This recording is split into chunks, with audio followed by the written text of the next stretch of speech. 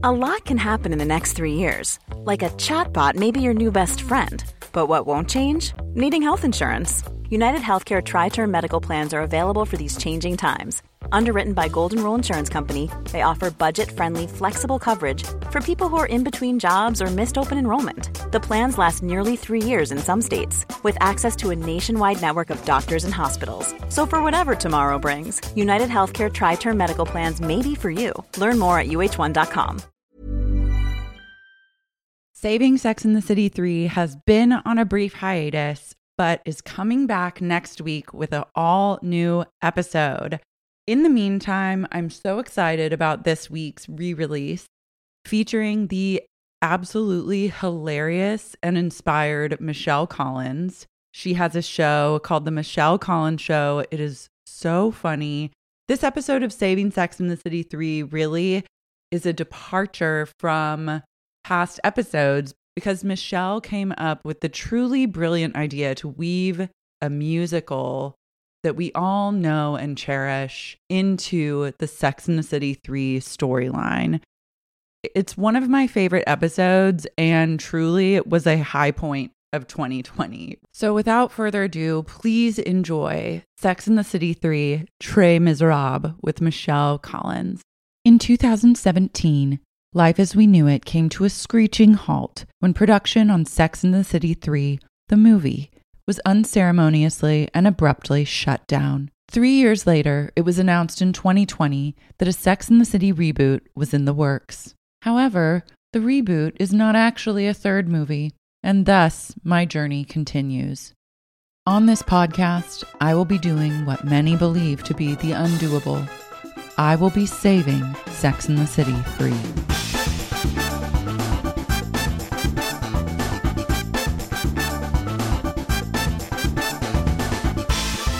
I'm here with the one and only Michelle Collins of multiple fames, actually, but mostly known. Well, God, where do we even begin? The View. Wow, this obviously. is such a great intro. I know I'm terrible at intro. One credit. I'm waiting. I'm like, have you heard of her? I'm sure you have. And where have you heard of her again? The View, the Michelle Collins Show on Sirius XM, and so much more. Hi. Hi. I'm on Instagram at Mishcall. That's how I like to promote myself now for my Instagram handle, because I'm doing a lot of memes lately, Laura. I don't know if you've noticed. I love it. I love a meme. Memes are my love language. I'm trying my best to really change things up.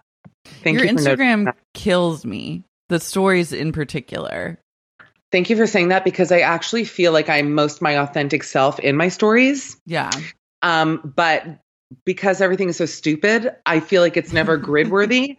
Like, I feel like the pressure of putting something on the grid, it always has to be like a picture where I look remotely thin.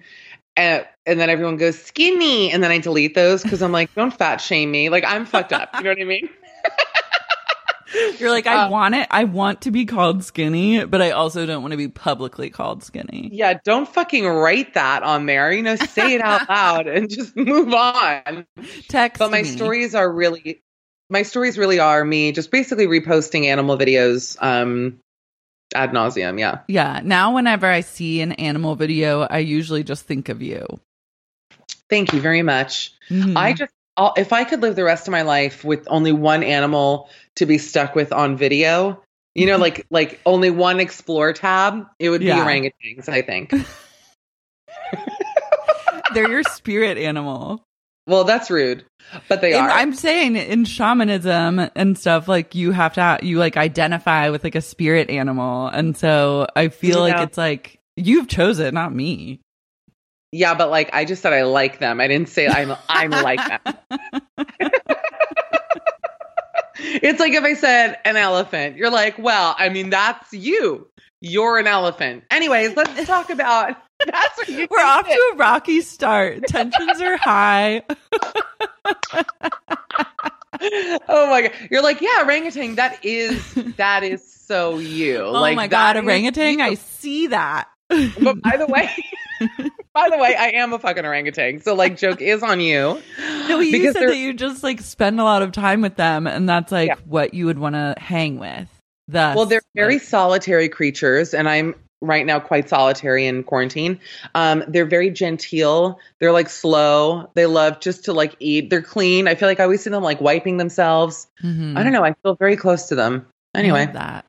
Do you wish that you had a pet right now in quarantine? In fact, I do. And I actually, right before this started, I had to go to the North Shore Animal League to shoot something. And really, I went full Lenny and Of Mice and Men. It's the most beautiful. No, I truly I forgot how to like form speech. And then they have a lot of like real alley cats there, very cute cats. Yeah. But they have cats with like clipped ears to show that they've been feral. They're like body modificated. That's a word. Whoa. Yeah, it's a lot. But I did not end up getting one. And honestly, I have debated, would it be better in quarantine with a cat? The truth is, because dogs are too much for me. I love dogs. Yeah. But for me, my lifestyle as an orangutan woman, it's just not for me. I'm like Coco the gorilla. I just want like a little all ball with me. But I don't like fur. Fur is a problem. I need to link you to these cats that I discovered on Instagram that are like curly haired, shaggy, hypoallergenic Rex cats. They're so cute. All right, send them to me. If they don't shed, that would really be a They don't shed. These types of cats don't shed. They're the kind of cats that my dad has like 9 of them, and they don't shed. Curly cats? That's so fun. He has like Rex cats, but this is a type of that breed that's like more shaggy and curly. I've never seen anything like it, but All right, send it over. I'm a bit of a snob, that I like. You have to find the perfect thing. Yeah. Yeah. But so far I have nothing. Literally I have nothing. I'm ordering food. I don't know. I eat and drink all day long. I try jeans on once a week. I haven't tried jeans on since this started. Like I have not worn anything but soft pants since it started. And now I'm actually developing like jean trauma where I'm like not ready. Like I might just have to like throw everything out and then pretend that I never had jeans. Well, what I did do is I went on ASOS, even though I know that their workers are dropping dead at around 5 per day. And I'm aware of it, but there's a sale, and I got the jeans that I like from them in a size bigger so that when this is over with, I'm not going to actually I'll want to die, but like not in a real way. You know what I mean? Not too bad. Yeah. I bought a pair of jeans. Like I'd been working out nonstop. Like it was in like a real like health journey prior to Core. And then I bought a pair of jeans just to like celebrate my life. And then they arrived 2 days before we got like the stay at home order. And I tried them on, and they're kind of like a trendy jean. Like I don't think they're the type of jean that's going to be like cute next year. Or maybe, are they like mom jeans? What's the look? They're kind of like patchworky. It's a real look. And so then I was like, wow, this is a huge waste of money. And also TBD if I'll even fit into them again. Well, if it makes you feel better, about a week or two before quarantine started, I decided to get a $300 haircut. So basically, we're both fucking idiots because my haircut now, I'm going to be leaving here. Yeah. I got a full cut. I went blonde. You look great. At least we both look good. You're still like bringing glamour to like Core. You're like doing makeup. Well, because I knew that we were going to be Skyping. And yesterday I did a podcast. I did the Blank Check podcast. You're going to die laughing from this. I know we have to talk about Sex and the City. But they said, oh, we don't tape it. We just use the audio from Zoom. So I was like, great. So I literally looked like Jim Carrey as Venus de Milo and in Living Color. Like I had my worst bra on, no makeup, hair in a little tiny bun. I have a tree trunk neck. I looked just... Even if my super came over, I would have changed. You know what I mean? Like really bad. Yeah. And I sat down and they were like, hey, like, so turn, Zoom us, like, here's the link, turn your camera on. And I said, pardon? I thought you said that this is just audio. And they go, well, we just use the audio, but we all look at each other throughout the thing. So I had to turn my fucking You're like, great. That's actually the rudest thing of them to do. No, but actually I misunderstood how they wrote it because they were like, we use I misread it. I'm dumb is what I'm saying. But point being is that I think I'm making up for feeling like absolute hot trash yesterday. So this is all for you, Laura, and I hope you appreciate it. Well, I appreciate it. It's very Sex in the City of you. So you're That's really why you're the on greatest brand. host. Thank you so much. Okay, so for those of you that are just tuning in for the first time, basically we're making a Sex and the City 3 movie in this podcast. So I ask my guest to come up with a log line for each of the 4 girls, and then we just build a movie from the beginning. And it can be anything, any genre. That the storylines don't have to intersect at all. Like, it's our job as writers and creators to come up with the movie. Yeah. So I'm going to pass the torch to you and give you the floor. Well, that's a wonderful way to start this podcast. At Mishkal. No, just tell me the 4 storylines. Why, you don't promote your Instagram when you go on people's podcasts? I do, but I usually save it at the end where I'm like, but people tune out by then. That's bad. Start at Lars Marie, everyone. At Lars Marie at Mishkal. Listen, when I have stories, say it at the top. Okay. So here's what I decided. Do I have to like, can I just give why I chose to do this? Just, tell me anything you want to tell me. Here's what I'll say. There is a musical that I love. You're like, I didn't do any of it, and we're now going to talk more about orangutans. I did think it through. It's the 4 of them go to work at a zoo. What if each person was like, no. I'm in. No, I could do that too, actually. Well, let's keep that on the back burner if you don't like my concept. I think we can find a way to organically like work an orangutan into Sex and the City 3. I think I have a new podcast called Say No More. It's just Say No More. I'm in. Okay, so here's the thing. I love Les Miserables, as you know. Yeah. It's, I would say, my favorite musical. But the irony is that it's my least favorite movie musical. Like, I felt... It's the worst movie I've ever seen. After, I have not seen Cats. Same director, I think? Pretty sure. Tom Hooper? Let me look it up. Oh, he did The King's Speech, which I also hated. Oh, I don't even want to The King's Speech jokes. Was actually like the actual worst movie I've ever seen. I don't know why people are Yeah, he did Les Mis, Cats, and The King's Speech. Wow. And, he did The Danish Girl, which I actually did like, but that's I never it. Saw that. It's good. I mean, it's not like it's not. You won't like rewatch it in quarantine like my cousin Vinny. You know what I mean? Like I have. But I hated the Les Mis movie so much. I felt you have an opportunity to take what is like the best story, the best music, and you fucked it up so bad. I mean, ear splitting. It's horrible. Russell Crowe, to cast someone in a musical that truly just can't sing is a wild decision. Well, you know that I once met Russell Crowe drunk in an elevator, right? What did he say? Not really anything. Were you drunk or he was drunk? Let's call it both. And I think it was at the SNL after party or something. I just wanted to be able to say that. Yeah. And it was a Time Warner Center, and we got into an elevator, and I was like, Russell, can I get a pic? Like, I never, ever, ever, ever do that. But I was like legitimately wasted, which happens to me once a year where I get that drunk.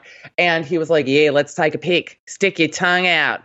And so I have these 2 selfies. He took them where both of our tongues are sticking out. But the twist is that his was like funny, like wacky sticking out. And I look like I'm about to take it. I don't even want to say it, like right in the face. Like I'm literally like so porny in it. I show it at my stand-up show because it's so ridiculous. I need to see this picture. I will find this picture. I mean, it's going to be hard for me to do while we're talking, but we'll have to do it after. Maybe you'll have to like share it on the stories. I'm certainly not putting that picture on my stories. I will flash it to your Skype thing. We'll figure it out. Anyway, so I thought that given that I hated that movie so much, and I like Sex and the City enough, I'm not like the most massive. Wait, I think I have it. You ready? That was fast, ready. By the way. That was really fast. Okay, so actually it's only one picture. So here's the one of just us. We actually look good in it. I don't know if you'll be able to see this. Oh, I love that. You guys look great. We look cute, right? Yeah, he looks shit-faced. No, and then here, and by the way, the coat that he was wearing, in my life, I've never felt such luxury. Laura, it was like, I'm sure it was shearling, lush. It was so to die for. Now, I don't know who this particular girl, I do know who she is. She was a friend of a friend. Nice girl. Am I furious she crashed this photo? You tell me. Okay? Do you see the difference in the tongue sticking out? He's being funny. You look like you were photoshopped in, and this was just a picture of the two of them.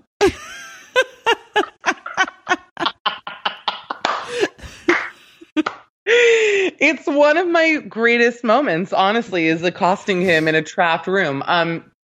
So I thought it would be funny to do like a Sex and the City version of Les Mis and make each of them one of the main characters. Yeah. But then we can take the story anywhere we want. But just like the log line. So I thought, you want me to go one by one, or you want to take each story separate? Yeah, let's go. Let's just like do a kind of blurry watercolor log line. Then we can go back to the beginning and like start the movie. I thought Carrie's journey could be that she gets caught stealing a croissant. Okay. Yeah.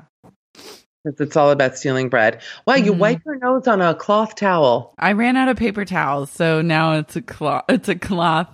It's a kitchen towel. That is true luxury. I don't know if people will ever see this video. I'm like, how much is Patreon paying you that you can afford to wipe your fucking nose on a tea towel? I have so many. By the way, you'll actually die laughing. Do you know what this computer is propped up on right now? What? 6 boxes of Kleenex. I love that. Kleenex is such a must right now. Kleenex is a luxury. I have and actually my microphone is in a box of tissues. I'm just totally, really rubbing it in. Surrounded by paper. Yeah, it's amazing. Okay, so Carrie, then I thought it'd be funny to make Samantha like, on her case. Like, I thought it'd be funny to make Carrie Jean Valjean and Samantha Javert. You know, so basically Samantha wants Javert is the one that kind of saves Jean Valjean. Javert is a very Lin-Manuel Miranda way to pronounce his name. I would say Javert. Javert, yeah. Not Javier Bardem. Javier. Okay, wait. What if Carrie, instead of stealing a croissant, what if she steals a pair of like Manolos? Like she's fallen on hard times, and so, but her shoe addiction is such that she had to like go steal from like Barney's. Has that ever been a storyline before on this podcast? That she stole something? Yeah. No. Okay, good. Oh, that's great. So, okay, she steals a Manolo. Actually, yeah, there was a whole Les Mis episode. No, I'm kidding. I know you are. And that's the face that I'm making because it's such a great joke. Okay, anyway. I'll kill her. Okay, so Carrie steals Manolos and gets caught. Mm-hmm.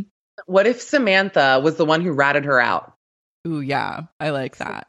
Samantha is the one who found out, and like there's that, like that's their journey, right? I don't know if that's enough of a story for Samantha. I'm into that, yeah. I have thoughts too. Like, I feel like Carrie is like, she's fallen on hard times. Like, the recession hit her like a ton of bricks. She like lost all her money. We know everything was tenuous at best with her finances.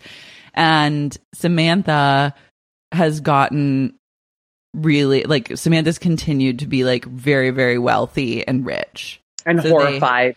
And so they like have been really butting heads.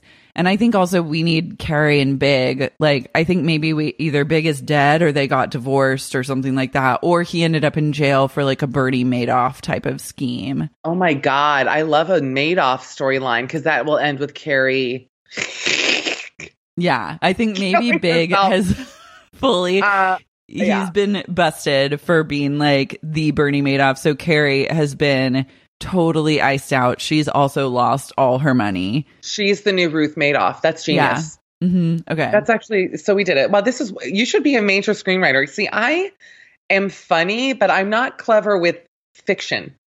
That's not my strong suit. I live in a fantasy world. Well, there you go. My own head. So there you go. I like am bad with I'm horrible at improv. I'm like, oh my God. And then Charlotte's at the store. Like, I don't know how to do that.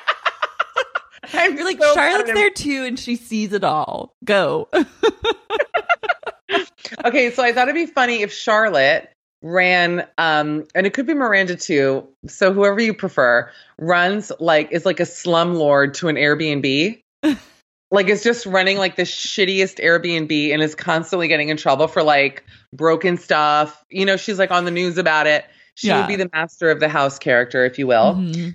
And now there's a few places Miranda can go. She could be our Marius, but Marius is like no laws detected. Like Marius is such a serious character. You know, he's and what is he leading? She could lead the women's march. That's so boring. I mean, I'm all for it, but it's just like so Miranda that it's no fun. Mm-hmm. So what's like a funny Les Mis moment for her? She could I think we set this around like the fight of like socialist versus capitalist, and like it's all about like the one, like turning on the 1% and like taking down like billionaires. And so like Carrie's now, she's like poor but also radicalized because of like everything she went through with Big. So now she's like a socialist, like woman of the people, but she still does love luxury. So she's like, well, the other idea was that she got locked in a Marshall's overnight. That was my other thing. It was the only thing I had. I was like, that Carrie gets locked in a Marshall's and doesn't know how to get out, and that the girls have to save her. That made me laugh. We could do that too. You know, the lamest thing is almost, now I'm like, oh God, the word socialism just came up. That's like no fun. I don't want to talk about that. You don't want to talk about socialism versus capitalism. Laura, I'm in quarantine. I want to like fantasize, you know? I was seeing like Charlotte and Harry as these like slumlords, master of the house, but then who is like, did Carrie have like a secret love child with Big? See, that's what I wanted. What if Miranda did with Big? Like, what if that Steve's baby was actually Big's baby? Wow. Okay. Yeah. Too complicated. I like it. I have a better one for you. I know what it is. I have a great idea. Miranda can be our Fantine, who has to become a prostitute because she also loses her job. Yeah. This is it. Because Miranda's the only, well, I guess Charlotte's a mother too, but it's funnier with Miranda as Fantine. Mm-hmm. That's funny. And then Carrie has to adopt Miranda, the little baby that Miranda had, that Archie, what's that kid's name? The big, the ginger. That massive ginger. Brady. Whose name is Brady. Oh. Cute. Brady Hobbs Brady, I guess, is his name. DHB. I like it. That's fun. Brady's a good name. So yeah, I think I like the idea of Miranda dying halfway through the film and winning an Oscar for it. Weirdly, I see more of Miranda and Steve becoming the slumlords. Like, I just think that they're a little bit more like, if she lost her job and then had to do that, she also like has a good, like, she's been doing it in Brooklyn since she moved out there. You know what I mean? And they have like a lot, they've been gentrifying and like buying up buildings and then just like kicking people out and displacing them. I feel that. Okay, let's do it. I like that. And then Charlotte as Fantine, because she has that luxurious hair. And so then to see her, and I think Kristen Davis would really, this is a meaty role that she could bite into. Then she has two kids. Here's a centime, my dear. It's like, and it's the nanny comes with the money for the hair. Mm-hmm. Oh, I'll take the lot. Oh my God, I'll sing the whole thing. Is that yeah, please. Okay, this is perfect because I am not like very good at singing it, but you are really good at singing it. Oh God, I'll sing You want to know what's really weird? And like, is that when I was at therapeutic boarding school, we had to do like these emotional growth workshops. And one of the workshops was all centered around Les Mis. So like they would play this whole like workshop where you're like talking about your shame and like pounding pillows to like songs from Les Mis. And then they'd have other students dress up as like characters from Les Mis. It was really weird. Okay. Well, just to be very upfront with everyone, I did not know that this musical carried so much trauma. So it's heavy. We're already heavy. I've picked it. If I knew that you pounded a pillow to a heart full of love, I didn't know. Literally started with like, look down, look down. Oh, it's so good. You sing good. I have chills. I do. I can sing a low baritone, like a low baritone. Should we see who can go lower? I know I'll win. You will win. You have more vocal training than me. No, I have no vocal training. You don't? You think I have? Yeah, I thought that you had vocal training. You sing all the time and you're good at it. Can I say something? This has to be the nicest compliment anyone has ever Like, I can tell you're not being sarcastic right now. I'm and not. It really means the world to me. I have never gotten I'm fixing the lights so I can sing. I have never gotten vocal training in my life. Damn, you could have fooled me because I truly did just think. Don't show the video of this. I'm not. No one. Down and see. That's me singing. If you. I can sing literally if you close your eyes. You're like, crying. I'm crying. The most beautiful man. Wait, I'm covering the camera because I have to like quadruple chin to do it, but I'm gonna cover the mic again.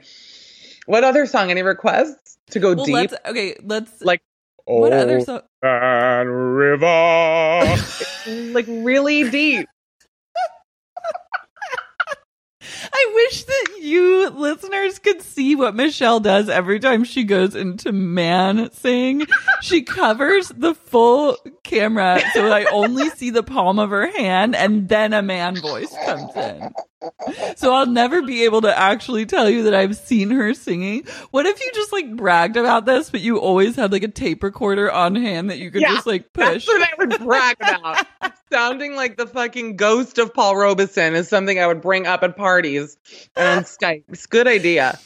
Okay. Let's go to the beginning of the movie. I feel like we set this movie post COVID, and New York is kind of a dark place. Yeah, it's empty. The only people that have stuck around are like the incredibly wealthy and then like street urchins. And so my middle name, yeah. We go good old Michelle Street Urchin Collins. Street Urchin Call. Miss Street Urchin Call. Follow her on social media. Okay, so it starts with like do do do do do do do, and the whole like up overhead of New York, and then it kind of gets into like, what is it? It's like, I'm now trying. I can't even think of like the theme song. Do do do do do do. No, I know. Okay. Do do do do do. I'm doing a full scat. Okay, scat. Okay, here's my assignment to you. Scat, and then get into look down. Like I need that transition. Are you trying to have me literally break as a woman and then have to go to the Corona, chock full of Corona hospital near me? Let me see if I could do it. I hate scatting. I just want everyone to know I'm not pro scatting. Okay, here we go. I'm covering the mic. I'm covering the camera. Okay, yeah, it's better that way. Okay. It's really hard to do. That was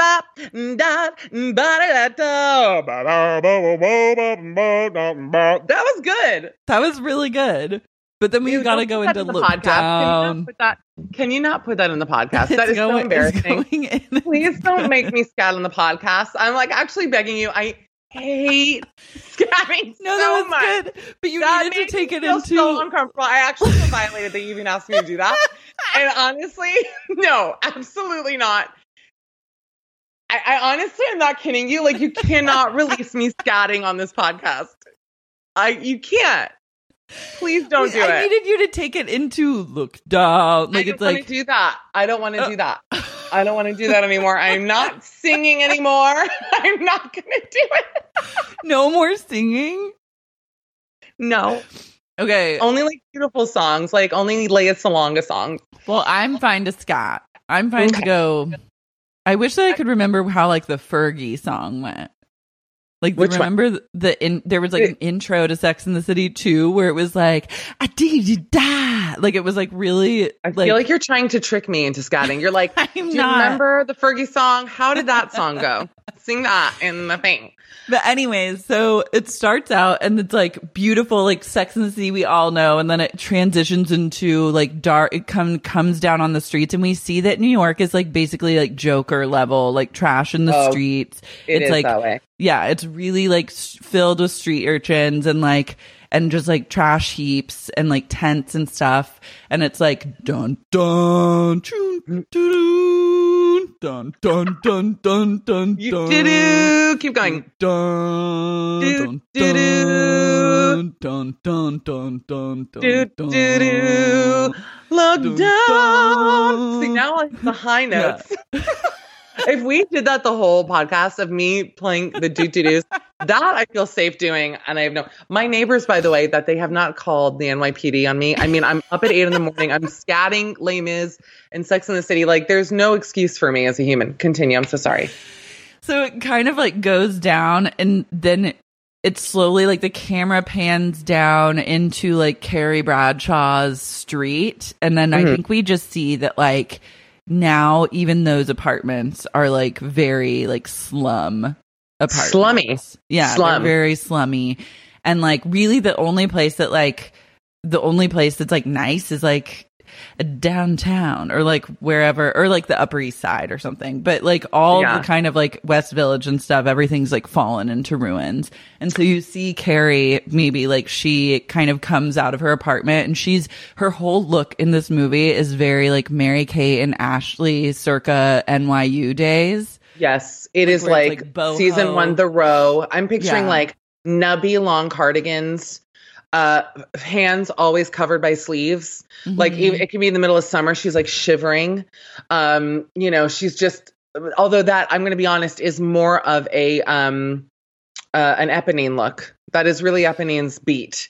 But I will allow it because she's not going to leave her house in like a double-breasted pea coat. You know what I mean? Which is what Jean Valjean would wear. No. But okay, go on.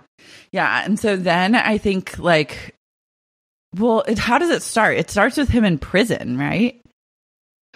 I think it would start with her, honestly, in Rikers being let Island. out of jail. And I have the best idea. They let her out of jail and they throw a bag at her and they're like, hey, change. And even though it's in New York, they all speak like that. Yeah, they all Cockney clothes.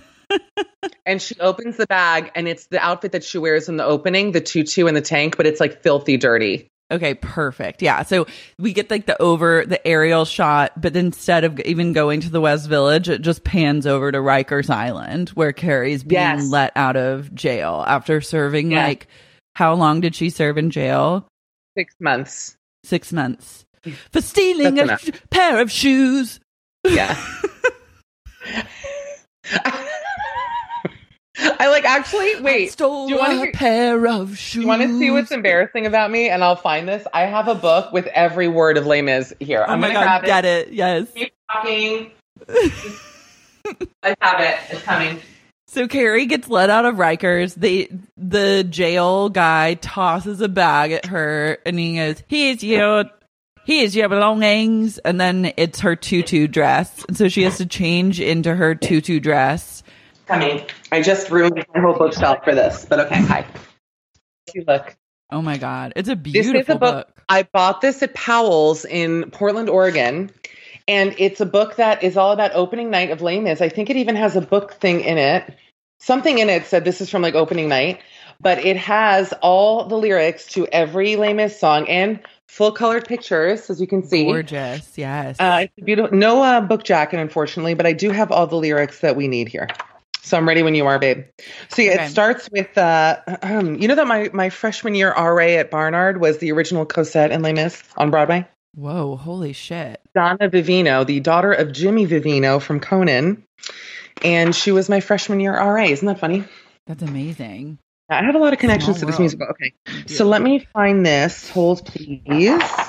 All right. So yeah, they let her out. They let her out. They toss her belongings at her. And then it's really like, do you think, is Samantha there?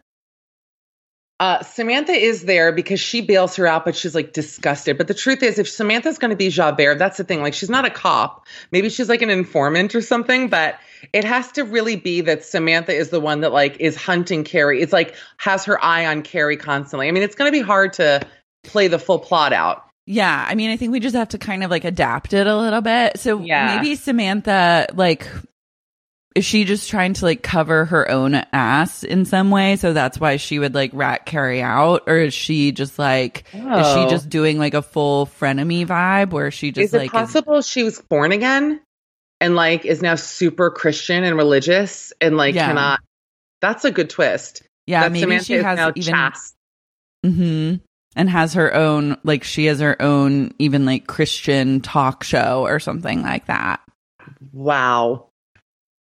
That is a really like on Joel Osteen's network. Yes. And so she's like fully turned. She's like she's like a born again virgin even. Yes, a BAV. Mm-hmm. And she bails Carrie out. She turned on Carrie because Carrie was like so like the sex writer, and she was just like projecting onto Carrie. So she ratted her out for like stealing a pair of shoes. Ratted her out. And I believe after Jean Valjean, Carrie gets out of jail. Are people going to enjoy listening to this? I certainly hope so. Yes. After she gets out of jail, what happens is she has no money. Like she lost her apartment. Big is dead. Big about it. It's Ruth and Ron. It's Ruth Madoff. Big is dead. He went to prison too, and in prison because he was so humiliated. She's now like she'll never work again. She'll never work again. Also she's living in just raw shame. Like no one has shown her any grace. And now she's out of prison, and the only person that seemingly is there for her is Samantha, who really is looking not to just there for her. Not there for her at all. So Samantha's actually waiting with like a limo. Yeah. Looking to ruin her. Mm-hmm. And don't you think that tied into their public struggles, this would be the perfect plot line to get this movie back up? Mm-hmm. I'm just saying. I'm into it. Are you on a side in that feud? I'm on the side that I wish everyone would just squash it and realize that like the fans need this. The more that it plays, the more that it's played out, the more I feel like maybe Kim Cattrall is like holding on a little too tightly to anger, but we don't know what happened. So I would just hope that for everyone's sake, I hope that COVID has given them a lot of time to think about what's most important and realize that the most important thing is actually to just do another Sex and the City movie. I agree with you. I think this is the podcast that's going to do it. I really mean it. I think so. But I believe in it. Yeah, I really do too. And who's more charming than you? Really nobody. See, I thought you had formal training in charm, Laura. I think that she should be taken into someone's home, a religious leader's home. It can't be Samantha's though, because that's the whole thing is that, she's like a bad person still, I feel. Yeah. She has to be taken in, but maybe it's not a religious person. Maybe it's like, who would give her something? Like an old Jewish grandmother or something? Yeah, well, because I think Samantha needs to put her into someone's home that has like luxury, like a beautiful closet where they walk in on Carrie trying to like steal her clothes. And then they let her. Yeah, don't they? They let him. They let him take the silver. So he's so generous, this man, that not only does this bishop Jean Valjean stole the silver say, "My child, you also forgot these," gives him more, and then says to him, "But promise me this: you turn your life around, you never do this again." To me, this is my Bible, by the way. I'm not religious, but I do feel like Les Mis. I have chills. Yeah, it does have the most beautiful story. It's great. Yeah. So Samantha takes her, and maybe like someone from Carrie's like past that is like, or a fashion connection, or someone that's agreed to let Carrie Bradshaw. Anna Wintour. That's where I was thinking too. Anna needs it after Andre Leon Talley's book is about to come out. Can you tell me what I saw that this morning that they're in a feud? What did he say? He said that she can't manufacture a shred of human kindness. Like they're not friends anymore. She just like cut him out, like completely unexpected, like fired him from covering the Met Ball, said he was like too fat and old. Like he is really like not pulling any punches. He says that they've never spoken since she like released him from Condé Nast, but he thinks about her every day, and he's experienced so much trauma from the fallout of their friendship, and he hopes that maybe one day she will show up at least at his deathbed to tell them that she loves him. It's like drama. I was going to say like maybe he needs to fan the kimono out for a few days and like get some fresh air, because that's also fucking psycho. You know what I mean? It's like if she's so evil, then why would you even want this person at your funeral? You know what I mean by that? Like I know he's saying that to be dramatic, but it's just like a little too much for me, I feel. The truth lies somewhere in the middle. You know what I mean? But I'm always here for someone to just like publicly air their grievances in a feud. He says that her only friends are who's that tennis player? Rafael Nadal? or the other Roger one. Federer. Roger Federer, I feel. And him are friends. He's like her only friends are Roger Federer, Mrs. George Clooney, and like Serena Williams. I was like, okay, that's a wild mixture of people, but I can see that. Let me say something about your talents. Killer Andre Leon Talley impression. I actually felt it. Like you really inhabited his spirit. I'm not just saying that. I love him so much. Yeah, I love him so much. I miss him too, and I've been rewatching America's.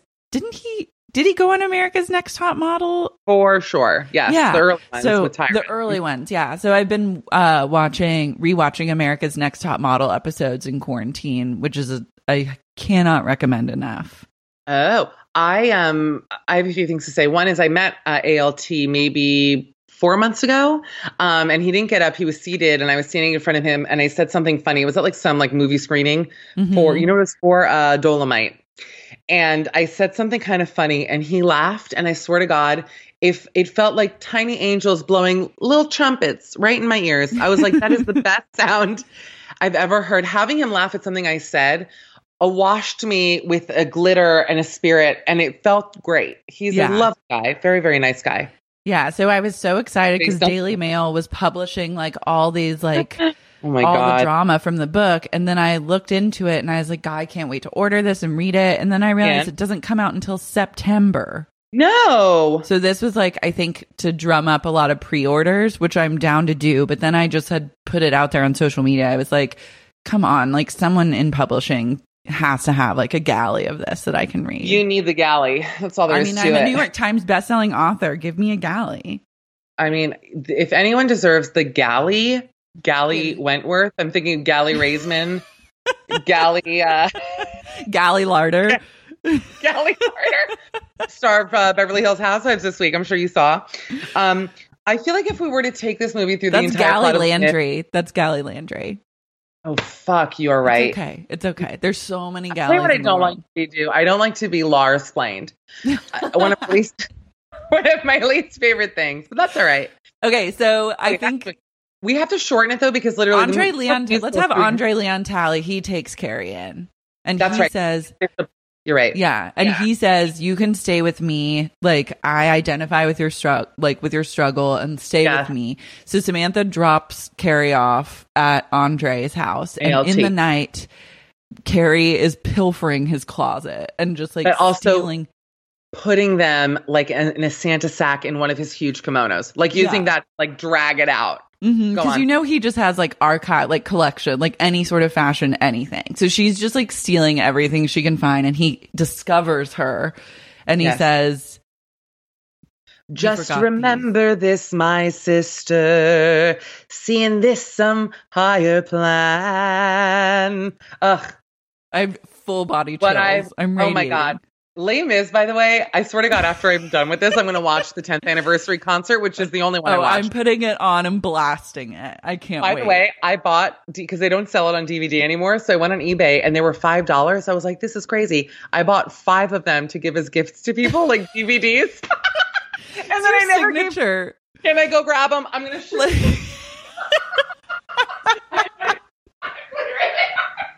And then they were bootlegs. Wait, there's 5 of them, and they're bootlegs. They're not even like real. I'm coming with them.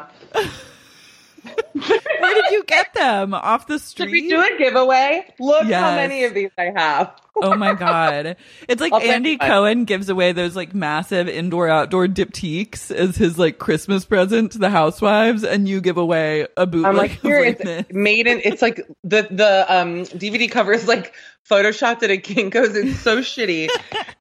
But I'm watching it. All right. So I have a lot of we'll do a giveaway. We'll do a giveaway. Yeah. When fine. This is released, and I'll figure out the details of it. Yeah, I'm not giving away all 5 just so people know. We'll give away whatever you feel comfortable with. Okay, so you can go to my Instagram to apply. No, you have to follow Michelle on Instagram and leave a comment. They need to leave a comment. Tag 3 people and leave a comment that says. We'll figure out. You'll leave a comment that's like the title of the Sex and the City episode or something. Yeah, that's good. I like that. So Andre lets Carrie go, and she's able to restart her life by like selling these fashion goods. That's exactly right. So I actually think this plot is working really well. You're very good at this, really. it's working really well. This is my Yes. gift. This is my gift I to mean the it. world, is bringing Sex and the City 3 to life. So then remind me what happens next. Okay, so then he becomes like, fast forward in time, he becomes the runner of a big factory. So maybe she runs like the Manolo, but he also changes his identity. Okay. So yeah. maybe she reinvents herself because now she's been canceled. So what if she moves? See, this is the thing. It has to take place in New York, but maybe she moves to like Astoria, like it's a different neighborhood. I'm trying to think of where's a new place where they wouldn't know her. Yeah, she moves to Astoria. She starts her own like clothing line, but maybe it is for like, we can work the Marshalls thing, and maybe it is like for the Marshalls or something that's like lower cost. It's not high luxury, high fashion, expensive. It's like fashion for the every woman. I want to say it's like a plus sized, all inclusive line, inspired by Andre's robes. Yeah. She's like, you know what? I'm going to make clothing for everyone, including the man who saved me. Yeah, and she renounces luxury essentially and decides to be like more accessible and inclusive. So she starts this clothing line, and it's like from the ground up. So she owns the factory, and it's a very big success. What's her new identity? What's her new identity? You got to think of a name for her. Well, because oh my gosh, that's so hard. It's Carrie Bradshaw. It's Mary Gladshaw. Mary Gladshaw.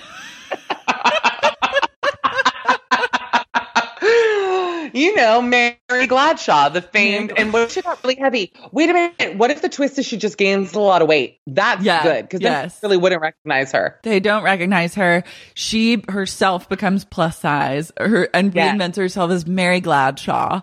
And she's an influencer. People really turn to her. This is like now a year later. She put on like 120 pounds. Yeah. She's reverse Adele. That's what we're calling it now. And she's a massive success. People love her. Mary Gladshaw. And she models all the clothes herself. She's all over the website with wearing Mary Gladshaw's line. Okay, yeah. So Mary Gladshaw has like really taken off. Yes. And then Samantha is still like a famed, like she's still the preacher, like very right-wing religious, totally changed. In the meantime, Miranda and Steve are in Brooklyn. They've also lost it all. And they have they've turned their brownstone into like the most ramshackle Airbnb shithole where they're stealing now from all, like they're just so horribly shitty. Yeah. You know? And they like hire child laborers to clean because they don't want to pay a cleaning crew. Yes. Yeah. So it's like, yeah, I almost did a kid's voice. But I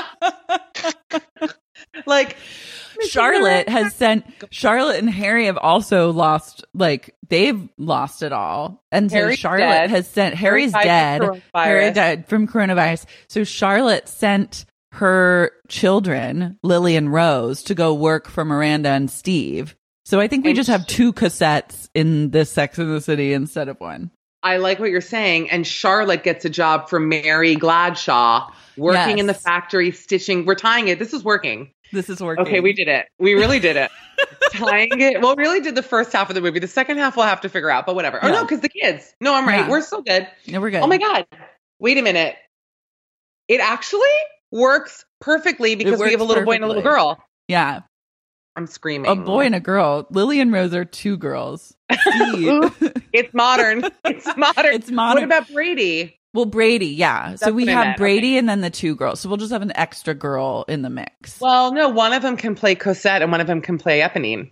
Oh, we just have to figure out how they get split up somehow. Okay. It actually works better is what I'm trying to say. So, okay, so Charlotte gets a job working at this plus size company. And go on. And then how does she get fired from the company? Because they find out that she sent her kids to stay with these other people and she's judged for it. That's what it is. Yeah. At Mary Gladshaw's company is all about family and inclusivity. And then Charlotte, it's found out it has been, Carrie, I think, does she just cut ties with everyone in her life? No. everyone. Like they don't know where she is. And Charlotte even like has interacted one-on-one with Mary Gladshaw and still can't clock that it's Carrie Bradshaw. Well, you would never, the last person you'd ever expect to gain a pound is Carrie. Come on. Yeah. So I love seeing the two of them interact and her. I'm picturing basically Jiminy Glick in a wig. And then that's what I'm picturing, like, oh, you made another kimono. It's fabulous. Thank you. You know, that voice, which, by the way, I do a killer Jiminy Glick. And then Charlotte is just like, oh, and she's so beautiful. And they all hate her. And it can be all the extras from Sex and the City, like all like Kristen Johnston can be in it as the other factory workers. We can fold them in, or we can save them for the prostitute roles as well.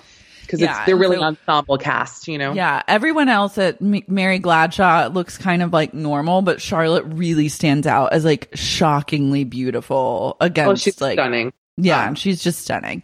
So she gets fired from Mary Gladshaw's factory. Yes. And then falls for being a bad mother. For being a bad mother. Because I think maybe also Charlotte's running like a mommy blog or some sort of mommy Instagram. So then she gets outed as having like sent her children off to like work for a friend. And then she gets outed on Instagram, shamed and canceled and fired from her job at Mary Gladshaw's factory, and then ends up just on the streets. She's broke. She Totally somehow doesn't broke. have a home anymore. Maybe she's even like sleeping in the factory, like in Unorthodox, if you watched it. Like she's like sleeping. Did you watch it? I didn't watch it. You didn't? There's a It's factory great. sleep. Okay, cool. No, she sleeps in like a university, but it's very much, well, she's the size of a mosquito and she like sneaks in and is sleeping basically in like holes in the wall. But Charlotte basically has to turn to being a hooker. Now, and oh my God, Lovely Ladies. What a song, you know? Yeah. So, Lovely ladies. And then, I love like a brothel. rich men, poor men. Oh, it's so good. By the way, can I tell you that this is really just a way for me to sing Les Mis in quarantine. I'm like, I need a reason. Yeah. I love it. I saw Les Mis. I was in London over Christmas and I went by myself because like literally nobody would go with me. I was like, well, I'm getting one ticket. And it was probably the best live production I've ever seen this past January. Wow. It just doesn't ever get bad. I've seen bad productions, which can suck because if you have like a bad Jean Valjean, I mean, what am I watching? You know? Yeah. This was above and beyond the best Les Mis. Everybody was like hot as shit. The Javert was, I'm going to send you his name. You'll be like, this man doesn't exist. I'll be like, no, he does. And it's not a good story. Okay, let's move on. So, yeah. So she's in a brothel now and like she's having sex. She ends up she has to cut all her hair off, right? Bald. Yeah, that's the song. That's fully like, bald. Yeah. And the tigers come at night. Oh. With their voices soft. I love Les Mis. Go on. Yeah. And then it's extra horrible for Charlotte because we all know that she was never like, she was truly like the most pure of all the ladies and like was never one to sell her body, but like she's doing what she has to do to survive and like pay for that Upper East Side apartment. Like even just like the broker fee or whatever the fees are. Yeah. And then she has to like rip a tooth out and well, she sells her hair for a centime, my dear. And then she just sells everything. Oh God, that song, that's Lovely Ladies when that happens. And so she's like bald and toothless. And I think the scene that the reason why Mary Gladshaw comes into the picture. See, the difference here is that Jean Valjean, well, no, it works, is that, oh, I know what it is. So let's say, who's the friend of Carrie's, the guy friend, little Stanford? Bald guy? Stanford.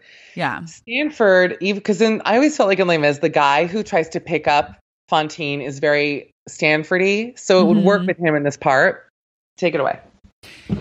Wait, the guy who tries to pick up, what is he? You need to So remind basically, me, the thing that gets Charlotte here in trouble, Stanford walks by and is like, well, look at you. Like, I like to see what I buy. Like, he's like interested. And she's like, no, not you. You know, and he says no. And then she slaps him and scratches his face. This can be around Central Park. Okay. And so it could be that Samantha sees this hooker comes over and is like, what, you're a hooker? I'm going to take you away. I'm sending you right to jail. That's disgusting. How dare you? Yeah. And Mary Gladshaw, who's the lover of all women now, all inclusive, says, no, please. Because this is what happens. Yeah. Like, please allow me. Let me help her. And Charlotte sees Mary Gladshaw and she goes, you fired me. It's because of you that I'm in this position. Yes. Okay. So Samantha's now taken to just like trolling Central Park and like outing gays.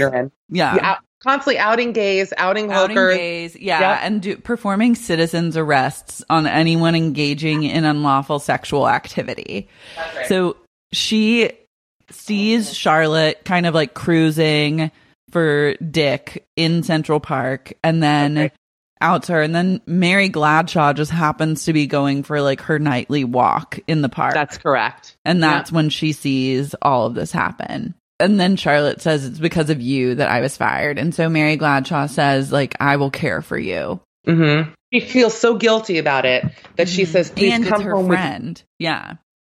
She goes, come home with me. Mm-hmm. And they go back to Mary Gladshaw's Astoria Palace. And as Charlotte is dying, she says, I have 2 daughters that are with Miranda, and I don't trust them there.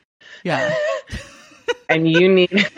I love that this friend group has become completely fractured. Like, none of them have talked to each other. None of them trust each other. Like, everything has been ripped apart. I can't decide if this is going to be the worst episode of this podcast or by the end, people are going to be like sobbing in tears. Like, it's so moving. I'm into it. But I just really love like it. It's like truly no one trusts anyone. Like, years long friendships have been like just shredded. Ryan Reynolds here from Mint Mobile. With the price of just about everything going up during inflation, we thought we'd bring our prices down. So to help us, we brought in a reverse auctioneer, which is apparently a thing. Mint Mobile Unlimited Premium Wireless. How to get 30, 30, bit to get 30, bit to get 20, 20, 20, bit to get 20, 20, bit to get 15, 15, 15, 15, just $15 a month? Sold! Give it a try at mintmobile.com/switch. $45 up front for 3 months plus taxes and fees. Promo rate for new customers for limited time. Unlimited more than 40 gigabytes per month. Slows full terms at mintmobile.com.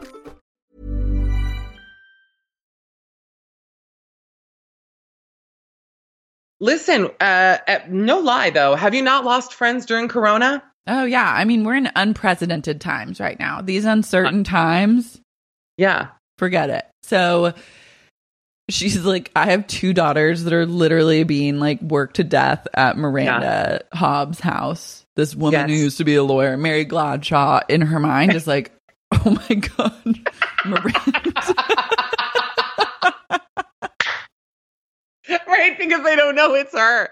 They don't know it's her. Gotten so big. They literally, and she dresses now like, Macy's 7th floor for those New Yorkers out there. You know what I'm talking about, the plus size department. It ain't fun. And she does not look, she's like, they have no idea, but she then knows everything. And so she feels like a sense of like deep guilt and horror to know how far it's really gone. So she has to now go all the way to Brooklyn to Miranda and Steve's townhouse where they're like, oh, this, she'll have a meal. Like she comes in, they're like, cook something, and it's her and Steve. And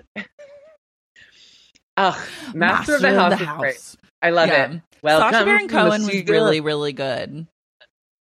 That movie is really troubling for me. The only one who I really thought was good was Samantha Barks because she's like an actual stage performer. I love Sacha Baron Cohen. He was okay. I don't know. I just didn't like the movie, so it's hard for me. Yeah. I liked him in that role. Like, I mean, my expectations were really high, and then truly once Russell Crowe opened his mouth, I was like, I can't do this. Like, I just like can't do it anymore. It genuinely killed me from the inside out. Like my favorite thing in the world. It's like if they made Seinfeld again, but recast it. That's how it felt to me. Like, yeah. And when you shit all over my favorite thing, Anne Hathaway was also good, but like all the shit around that was just like it was too much. And so it really like shot itself in the foot. As a Cancer with a Libra moon, I have a major bullshit detector. Like if I see things like that, I'm not like one like that. Do you know what I mean? I'm very like sniff out the bullshit. At least I think I am. Maybe not. Maybe I'm bad at it. Okay, so Mary goes to Brooklyn. She walks in. They give her like a big old, it's like a lean cuisine, but they're like, she's 5-star chef, like Bethany, Scary Island, you know? Yeah. So she's like eating and she comes with money. She sees Miranda's girls and they're like Lily and Rose. Yeah. Swiffering. They're like bringing her like burnt toast. They don't know what to do. Yeah. Their eyes are pleading with her to help, but they can't vocalize anything lest they be like beaten by Miranda and Sunken Steve. eyes, sunken sockets. Yeah. Where would they sing Castle in a Cloud? It would be a duet. This is the most beautiful duet. They would sing it, I think, like in Miranda and Steve's, like in like the basement. living room or like the backyard or something like that. Maybe the Roomba breaks and then they get blamed for it. And they have to like take it to the repair shop. I'm just thinking, but they're just like tortured. Yeah. So they sing that. Castle on a cloud. I like to go there in my sleep on Tenny boys for me to sleep. I said boys and it's boys. Not in my castle on a cloud. I love it. I have chills again. I'll sing the whole thing. Yeah. There is a lady all in white, holds me and sings a lullaby. She's nice to see and she's soft to touch. She says, Lily, I love you very much. She says, Lily and Rose, I love you very By the way, just peeking in on my neighbors, guns against all of their temples. They're begging for death. Every time I start to sing, they're like, please don't. I love that song. And by the way, in this DVD that you could win, I feel like I'm on PBS right now. You could win this DVD.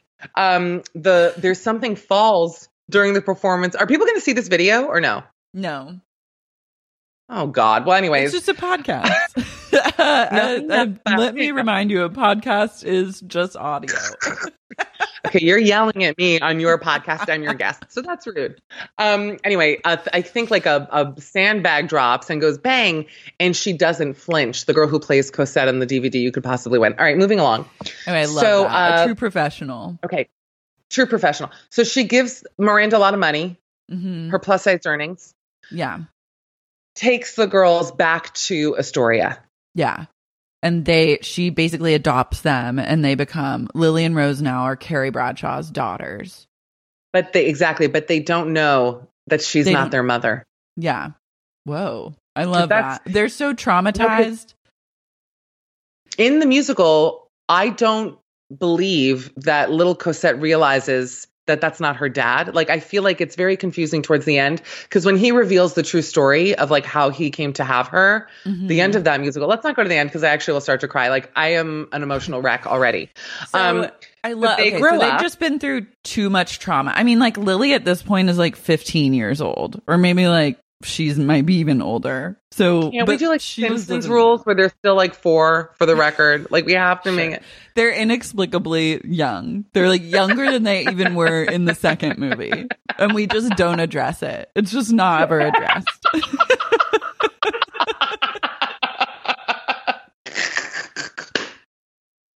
They're literally toddlers. What? So they're really traumatized. They don't even remember like who their parents are, even though they've like grew up with them. But that's neither here nor there. They're like half Asian, aren't they? Half Asian? Are they Asian? Well, because they're adopted, Lily right? is Asian. She's adopted. She's Chinese, and then Rose is Harry and Charlotte's biological daughter. But they never bring it up. It's never addressed. It's never addressed. Why one is never addressed. Okay. Yeah. So now, Carrie is raising these girls, and do we just fast forward again and they're teenagers? Now they're adults, but here's where we have to figure the twist out for us. One of them has to be a street urchin, which I'm going to say is, who's the biological daughter? Rose, I believe, needs to be made the street urchin. And I think that the adopted daughter should be the one who's like wealthy and posh. Okay. It's the only way that we'll get away with this plot line, I feel. So somehow maybe they went to private school and one had an addiction issue and ends up, and Mary Gladstein, what's her name? Gladstein. Now she's my therapist. Mary Gladstein throws her out of the house and is like, get your act together. Somehow they split up. I think she just runs away. I think Rose just develops like addiction issues and she just runs away at like 11 years old. She's like already like she takes to the streets. Yes. Yeah. I like it. I'm in.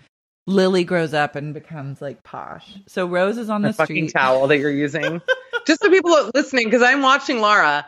She has already knows, we all do. She has like the most beautiful Turkish tea towel, and every 5 or 10 minutes, it's like a $10 for 20 Amazon buy. I'll link you.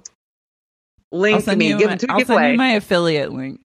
I hate you for that. So now you actually have to refresh my memory because I'm not exactly sure what happens next. I'm going to be honest with you. The idea of there being a revolution in this movie is too much pressure for me. But maybe it is like an Occupy. Maybe it is like an overthrow Donald Trump kind of thing where I think it's just an Occupy where the younger generation now is like taking over.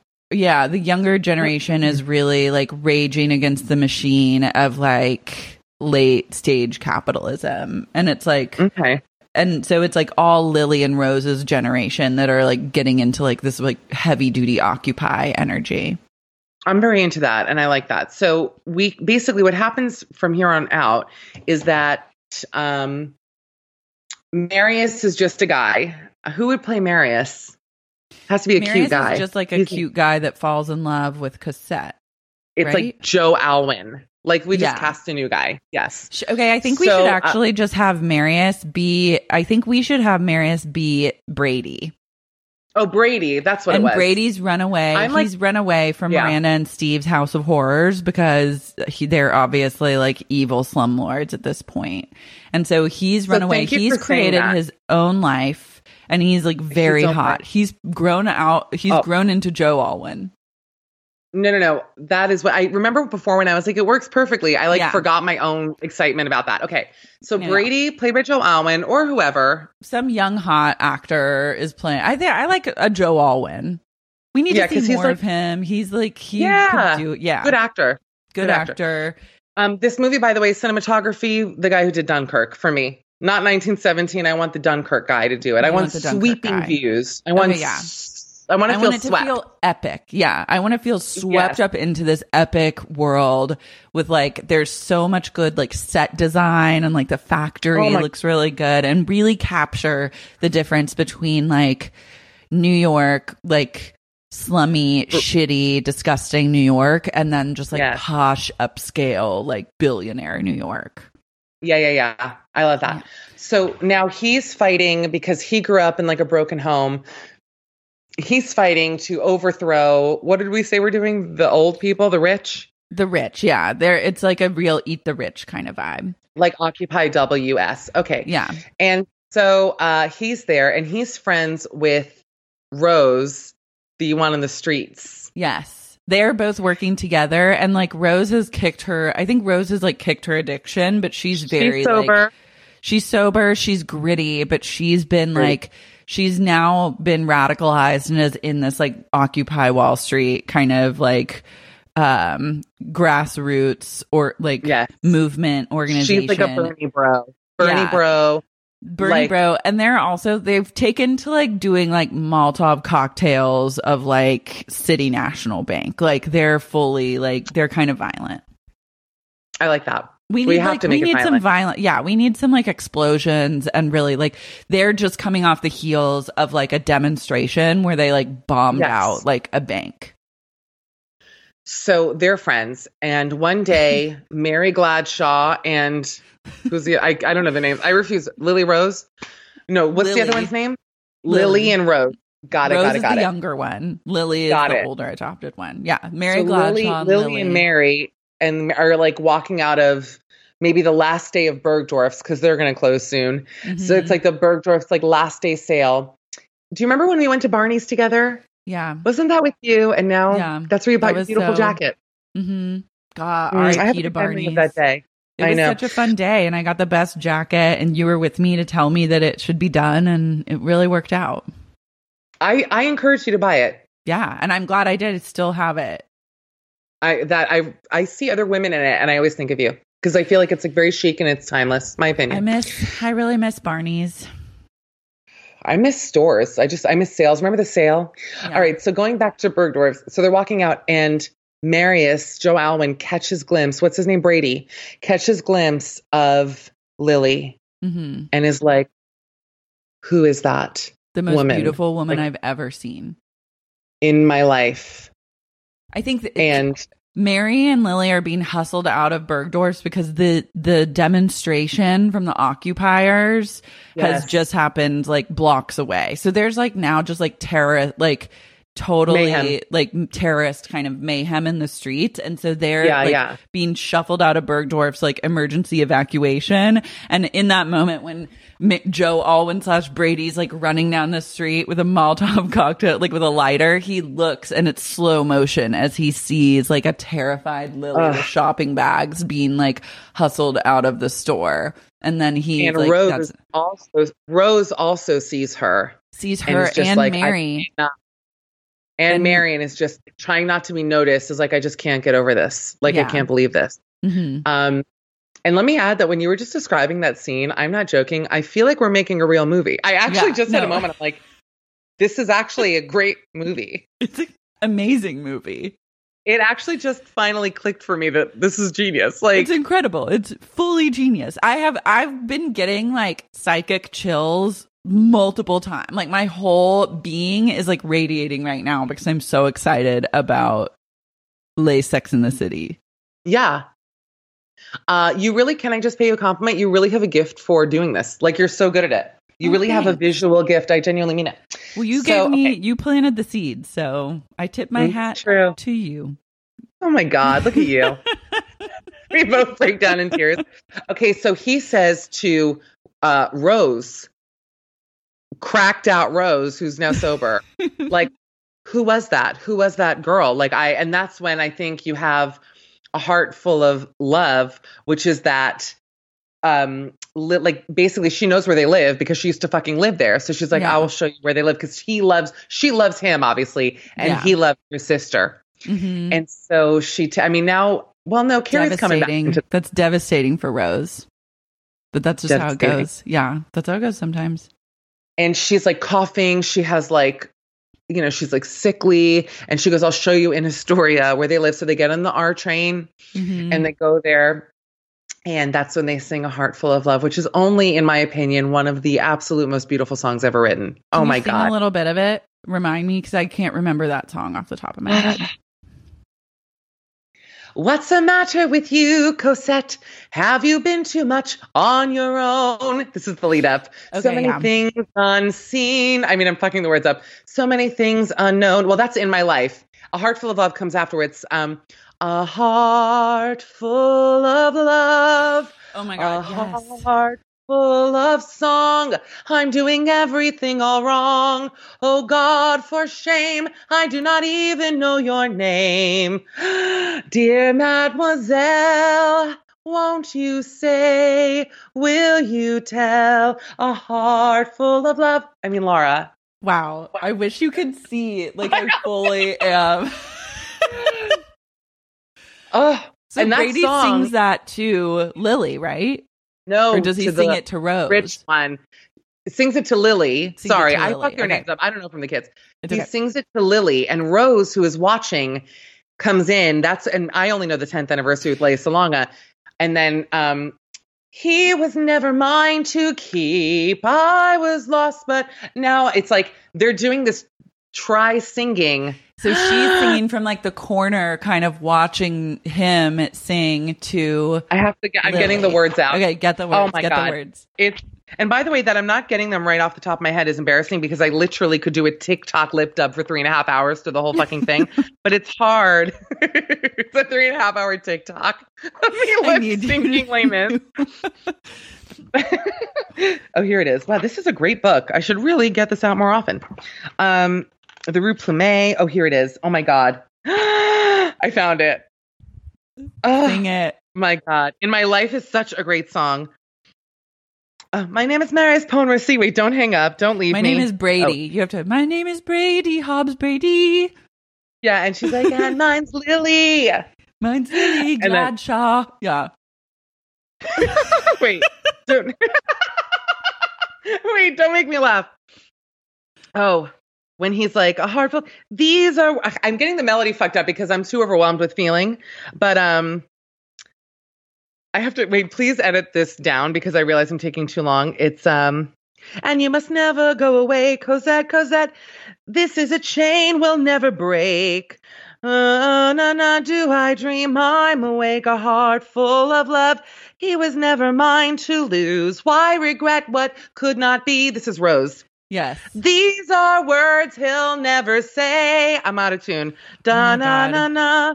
Not to me from today. Not to me from today. Na na na na na. I have chills now. Is Queens near the water at all? Is it near any sort of water? You have to edit this down because I'm literally babbling. I'm actually not making any sense. I'm listening to what I'm singing. I'm like, this is not right. Please take this part out as a favor to me. No, I'm into it. It's down. really good. It'll be edited down. Don't worry. Edit this part down because I actually fucked that up. What are you asking? If they're near water? Yes. It's Queens. They're So I see like Rose is like kind of walking along like the waterfront, and we get like That's this on my beautiful own. water. Okay. That's after One Day More. So One Day More comes where all the characters involved. So Mary Gladshaw, Samantha, who's like super Christian now, Mhm. Innkeepers, Cosette, Eponine, Marius, all the guys, and they're like One Day More because that's going to be the big overthrow of the rich. Okay. Like the next day is going to be the big overthrowing. Okay. So everyone is very confused, especially Brady, because he's on this other side. It's very Romeo and Juliet. And who's the rich one? Lily. And Lily is, she's like the elite. You know what I mean? Mhm. So he's like, what do I do? Do I go to Astoria or do I go? Just Do let I me go say it. occupy? Where do I go occupy? Yeah. Okay, wait. So then when does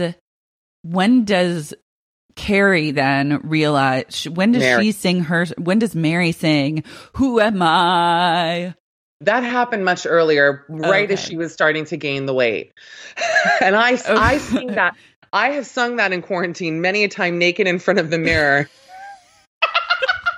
Who am I? That's my go-to. 24601. And that's what the scale screams at me. Because that's my That exact is what her weight. scale screams at her. 246.01, girl. Yeah, That's okay, not so- far off. This is when we just need to like do a little bit of revision and going A little back revision. when Carrie turns into Mary, and there's a whole montage of her eating all this like yummy food and stuff and like really reinventing herself as Mary Gladshaw. That's when she steps on the scale. We see her beautiful like, who am I? Na. Slave again, pretend I see. It's not one of my favorite songs. Funny enough, I gotta get the words. But it ends on such a powerful, beautiful You note. seem to know my crime will surely come a second time. That's One Day More. Well, that One Day More and Who Am I are the same melody. Yeah. But I know what you're saying. And so that's then, when but she- then we get the scale 24601, and she is And she ended it 246.1 pounds. Yeah. By the way, I'm telling you, this is writing itself. This is It's a the singing easiest scale. episode I've ever had to do. It takes it's not that hard. She has a singing scale, and it sings 24601. Sing. My eyes are going to be all bloodshot. Like by the I'm singing so much, like all my blood vessels are bursting. Okay, wait. Oh, you know what song is coming up? Because you know everyone eventually dies in this, obviously. Yeah. Mhm. Okay, so from there, there's a robbery. We don't have to get into the robbery. Act 1 finale. Ugh, well, now you know what's coming. And now I'm all alone again. Nowhere to go. No one to turn to. On my Who own. sings that? Oh, does Rose sing that? Oh, yes, Okay. that's her final thing. What a Without tragic a hope, without a friend. character. Oh my Yeah. God. Yeah. The Who saddest. plays Rose? Who plays Rose? Let's think on that. Thinking Cara Delevingne. I don't know why. I'm thinking someone, love but like that. younger. Yeah. Yeah. No, I'm into Kara. Yeah, I think she could really bring. It's good for her. Because she's like sort of like street urchin-y to me. You know what I mean? About to say that. Has, Yeah. She's like pained, you know? I feel like she'd be good at this. Without a hope, without a friend. You know, I love singing it like Barbara. And then who sings? Who sings? Who plays Lily? You know who I'm thinking? Who's the girl? And she actually came on my show, and I'm, you know, I honestly think I'm getting dumber in quarantine. That's not a joke. The girl from To All the Boys I've Loved Before. Who's the star of that? She's so good. Yeah, she does. And I really like her. She's really funny and cool. Wait, what's her fucking name? Hold on. Lana Condor. Lana Condor. She's amazing. Yeah, and she would help get this movie greenlit. Yeah. Oh, if I say Lana Condor, forget it. It's fucking flip out. Yeah. And I bet she sings well. I don't know why. I just get a vibe. I feel it. Yeah. Okay. I'm loving this casting. Oh my God. On my own, Kara on the Hudson, walking past guys like jerking off and like shooting heroin into their toes, pretending he's beside me. I love to sing. All alone, I walk in the morning. How do we change it to Sex and the City words? Yeah. It's like, we're writing a parody musical. You realize that of this. That's what this is. Okay. It's like, where's my phone? Like she can't find her phone. Right. I swear I have it on me. Perfect. It's like beautifully sung. Yeah. Yeah. All alone with nothing else to soothe me. That's nice. Without it, I cannot scroll any longer. Yeah. Or upload a selfie. And when I lose my way, I don't have ways to help me find it. I mean, it doesn't rhyme. Yeah. We have to work on it. No, it's perfect. Yeah, I'm into it. I could do I could write that right now. Like, I could literally write that song with you right now. You could. Okay, so she sings her song. Then there's the revolution, which, let's be honest, low point for me and Les Mis. Don't love all the revolution moments. Hate when the little boy dies. Yeah, I never really understood like the revolution. I was like, things really escalated. Like this feels like it came out of nowhere. But I'm excited to see like, because I do love. Do you hear the people singing the song? That is a really powerful song for me. I just did a full key change of it. You love on topped it, and that's why it was good. You're like, do you hear the people sing? You go higher. Da da da da. Do you hear the people sing is one of the best songs. Talk so about. Good. Let me say the truth is, there's only maybe, in my opinion, like 2 bad songs in Les Mis, and actually, I've grown to love them. Dog Eat the Dog is bad. It's so wild when the dog ate the dog. That's Miranda's song to sing later. Oh, yeah. Okay. Yeah. I don't even really register that one because Les Mis is really long and I do love the music in it. But sometimes I've seen it and I've been so bored. Like it has low points where I'm just like, let's keep the ball rolling. Yeah, in my opinion, that means you have not seen the right production, which is me in every role. And we're going to make that happen on Skype at some point. At some point, we're going to do that. We get off of this podcast and then we just both count down and press play at the same time. And then we Netflix just like party. Yeah.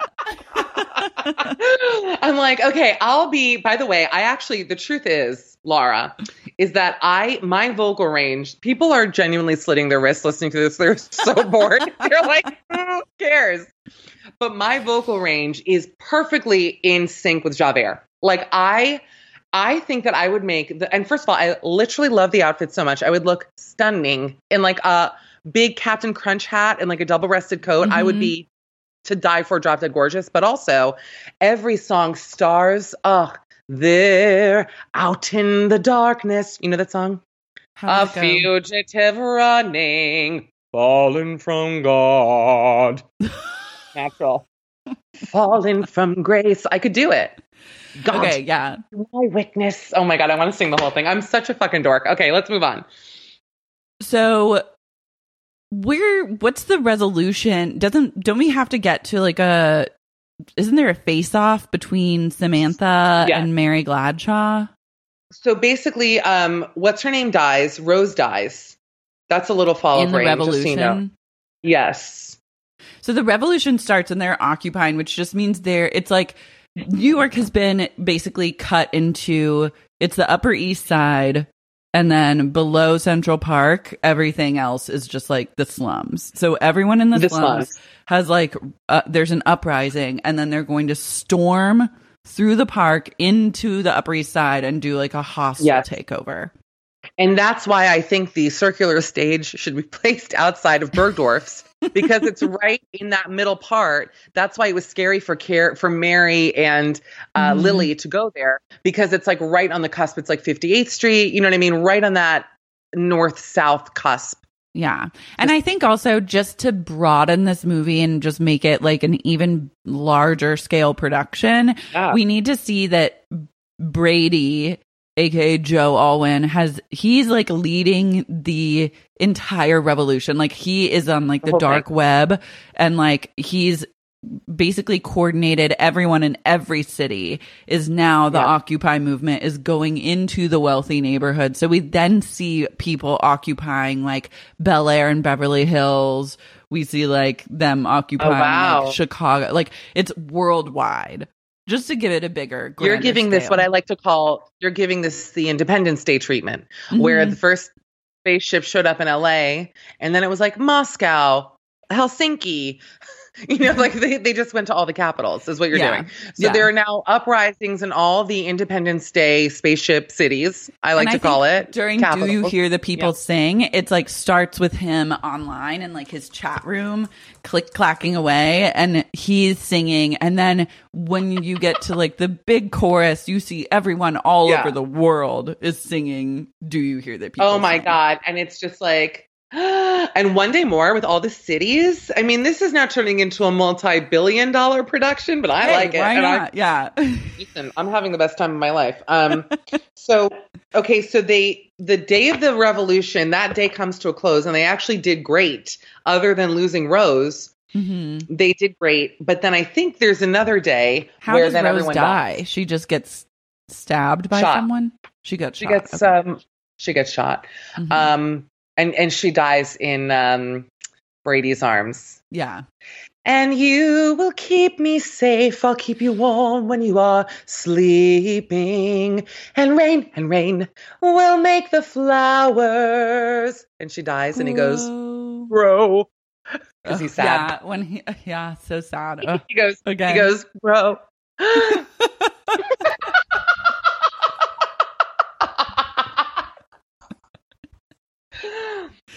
By the way, now I have chills from seeing your chills. I'm not even kidding you. That's hysterical. Okay. Everyone's in the audience at this point is weeping, crying. Oh my God. By the way, this is the movie that should have been made, not the shit that we got from that idiot, Tom Hooper. Go on. Yeah. So now Lily, Charlotte's biological child, has died. So now the death count includes Charlotte, Lily. And that's it right now. I think there's some others. Harry's dead. Big's dead. They're all, it's like everyone, well, that's the thing in Les Mis, almost everybody dies. I once did it on stage in 10 minutes, and I had a grid with me, and I put X's next to the names as they died, like while I was singing. But truly everybody goes, except for the Miranda and Steve live. Samantha dies, which I think that's coming up. Yeah, here, we're not there yet. So New York now is just like there's fire on the Upper East Side, right? Like everything, it's burned. It's almost burned to the ground. I have chills because one of my favorite songs is coming up. I can't even look at it. Look at my face. It's so sad. So Rose is dead. Where does Brady go after this? Well, that's the thing. So this is the whole thing. Brady gets shot. But he's not dead. And Mary Gladshaw, now that she's of such a heft, sees him dying and hoists him over her shoulder and crawls through the R-train tunnels to take him to Astoria, to her home. Okay, this is the analogy that we're creating here. So I think in the movie, we have to have a moment. We have to like kind of break from like the musical and have a moment where, and refresh my memory if this does actually happen, where Lily communicates her love for Brady to Mary Gladshaw. So Mary Gladshaw is like, I must go down. No. She does say that. So she knows, and she's like, I've got to get this guy. I have to do everything in my power to make Lily's dreams come true and make her happy. Like, that is my life's purpose. 100% that is understood by the original character, Jean Valjean, that Cosette and Marius are an item. You know what I mean? So yes, that's right. No, so she recognizes him and hoists him and takes him. Now, before that happens, this is going to require so much physical. I mean, Sarah Jessica Parker really has her work cut out for.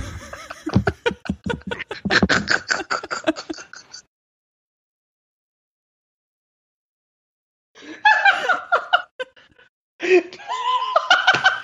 has to gain at least 100 pounds or wear like a fat suit that requires hours in the makeup trailer. She's going to have to hoist a 20-year-old man and like crawl through like a subway. Great. Like it's gonna be great. Well, and I think that she can do it. Her.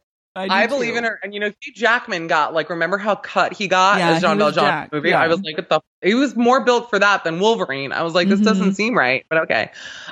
Wait, I'm like crying laughing from that. I should add that Miranda and Steve had gone into the art train tunnel where a lot of the bodies were and they're stolen jewelry. That's when Doggy the Dog. Worst song of Les Mis. It's a wild, well, the dog ain't the dog. I mean, it's such a bad song. But that's where that happens. In the meantime, Samantha are you ready for this? Oh, I know what it is. Samantha sees Mary Gladshaw in the sewers because she's out also sniffing around. Just go work with us here. Yeah. That's when they have their confrontation because I guess maybe the secret is, Laura, that Mary Gladshaw didn't serve all her time. Like something happened. Oh, because she stole from the bishop. Like something happened from Andre Leon Talley. That's what it is. Yeah. Something happened where she really should be in jail, but isn't. And that's why Samantha's like trying to find Carrie, but can't. Yeah. And then realizes this is Carrie as a bigger girl. Okay. And that's when it's hard to figure this out. That's where they have their confrontation known as the confrontation where it's, we meet again. You've hung for this all your life. Take your revenge. All right. You should kill with a knife. You talk too much. Your life is safe in my hands. You know this part? Yeah. Don't understand. Clear out of here. Valjean, take care. I'm warning you. Clear out of it. Once a thief, forever a thief. You know this? Yeah. What you want, you always steal. You don't want me to go on? I love it. She goes, instead of Jean Valjean, she goes, Gladshaw.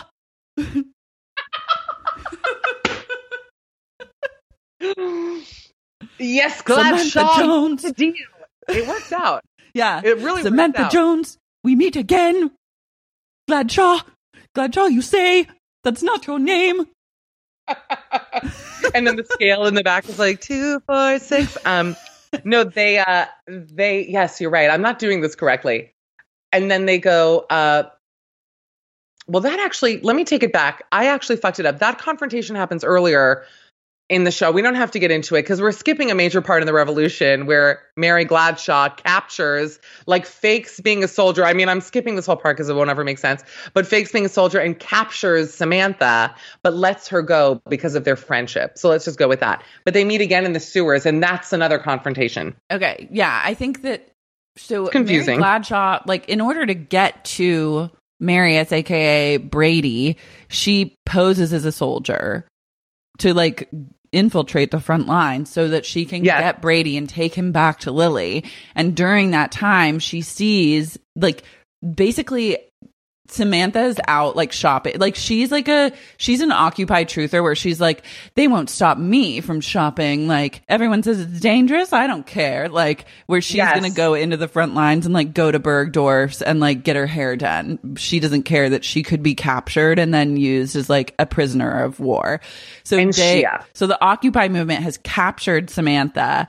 And so Carrie, while she's posing as like an occupier, Mary Gladshaw, she sees that they have Samantha like tied up and are about to like torture her and tote her out in front to like on like CNN to like cut her head off or whatever. And she's like, I'll take her. And then she grabs her. That's where that's that confrontation. The confrontation that happens in the sewers. And that's later. So then she frees Samantha and like says like, go. And does Samantha know that it's Carrie at that moment, or she just still thinks it's Mary Gladshaw? I think that's when she realizes it is Carrie, because that would explain why later when they run into each other, What she's can like, she say to Samantha in that moment where that tips her off? maybe it's like, and then I wondered, Yeah. she does like her computer thing. Like, I and then I couldn't help but wondered, is it wonder. possible to occupy a street while also having someone occupy my heart or whatever it is? I mean, I'm not good at that, but Yeah. And then Samantha. it dawns on her. Yeah. Yeah. So Carrie lets Samantha go, and then she finds Shot Brady, and then She finds somebody carries him voicing, through. and then it's you, Samantha. I knew you don't wait too long. Let me just do it for me. Yeah, The yeah. faithful servant at his post once more. This man's done no wrong, and he needs a doctor's care. I warned you I would not give in. I won't be swayed another hour yet. Remember this part? And then I'm yours, and all our debts are paid. The woman of mercy, it's so horrible now, comes again. Down Javert, he's standing in his grave. Beware, take him, Gladshaw. Before I change my mind, I will be waiting 246.01. She keeps taunting her with the weight. Yeah, she's really throwing her weight in her face. Yes, that's good. Down, Samantha. You're standing in his grave. I love this. Yes. I also It's love really replacing those two powerful male roles with like two iconic women. My dream is to reimagine Les Miserables in a way that is more modern. Mhm. Frankly, I think make you've a done movie it. again. Well, that's our time. Well, No, let's get to the end. Let's okay, get to the yeah. end. So they confront each other in the subway. Is this when Samantha dies? Yes. So this is when Samantha sings Stars. Who is this woman? What kind of devil is she? Like, Stars is one of the best. Oh, no, this isn't Stars. I think that I'm not kidding you. I think that quarantine has given me early onset dementia. This is a musical that I know literally like tattooed in my brain. And the fact that I'm getting the order off is like, I need You're to see him. excited right now. I get it. I get it. know. So But wait, it's, Samantha, does that character kill themselves? Yes. She jumps Yeah. off the bridge. She jumps off the Verrazano in this movie. Oh, wait. How can I just sing it for 1 second? Yeah. How can I now allow Mary, I'll change it, to hold dominion over me, this desperate lass that I have hunted? She gave me my life. She gave me freedom. Oh, you know that song? This I is could beautiful. have perished by her hand. It was her right. Anyways, so he sings So I Stars, or think- she sings Stars. I honestly Jumps off the believe bridge. too They that did. Samantha is going like she's on like the Brooklyn Bridge or something at this point. Yeah, more iconic. You're absolutely right. We're almost done. For those listening who are like on the verge of themselves tossing their bodies off a bridge, we've got only about 2.5 hours left. Go on. But I have to point out that like this is a really metaphorical like relationship that plays out in the movie between even Samantha, like Kim and SJP, where it's like she gave me my life and like a real come to Jesus, like why am I still so mad? And then I think the reason that SJP would sign on to do this role is because of Samantha's realization in the movie, and her death. Yeah, but then also the reason that Kim would sign on is because this is such a crunchy part, and there's just so much there for her to really dig Carrie her has to teeth into. And Yeah, also, Carrie's- I mean, you and know Carrie's that fat. Yeah. SJP, God bless. I say this as someone who's tried to shove a foot in one of her famed Nordstrom shoes. Not a lot of room for flesh. That's all Yeah. I'll say. Yeah. Beautiful shoes. Love her shoes, but they do not fit. All right.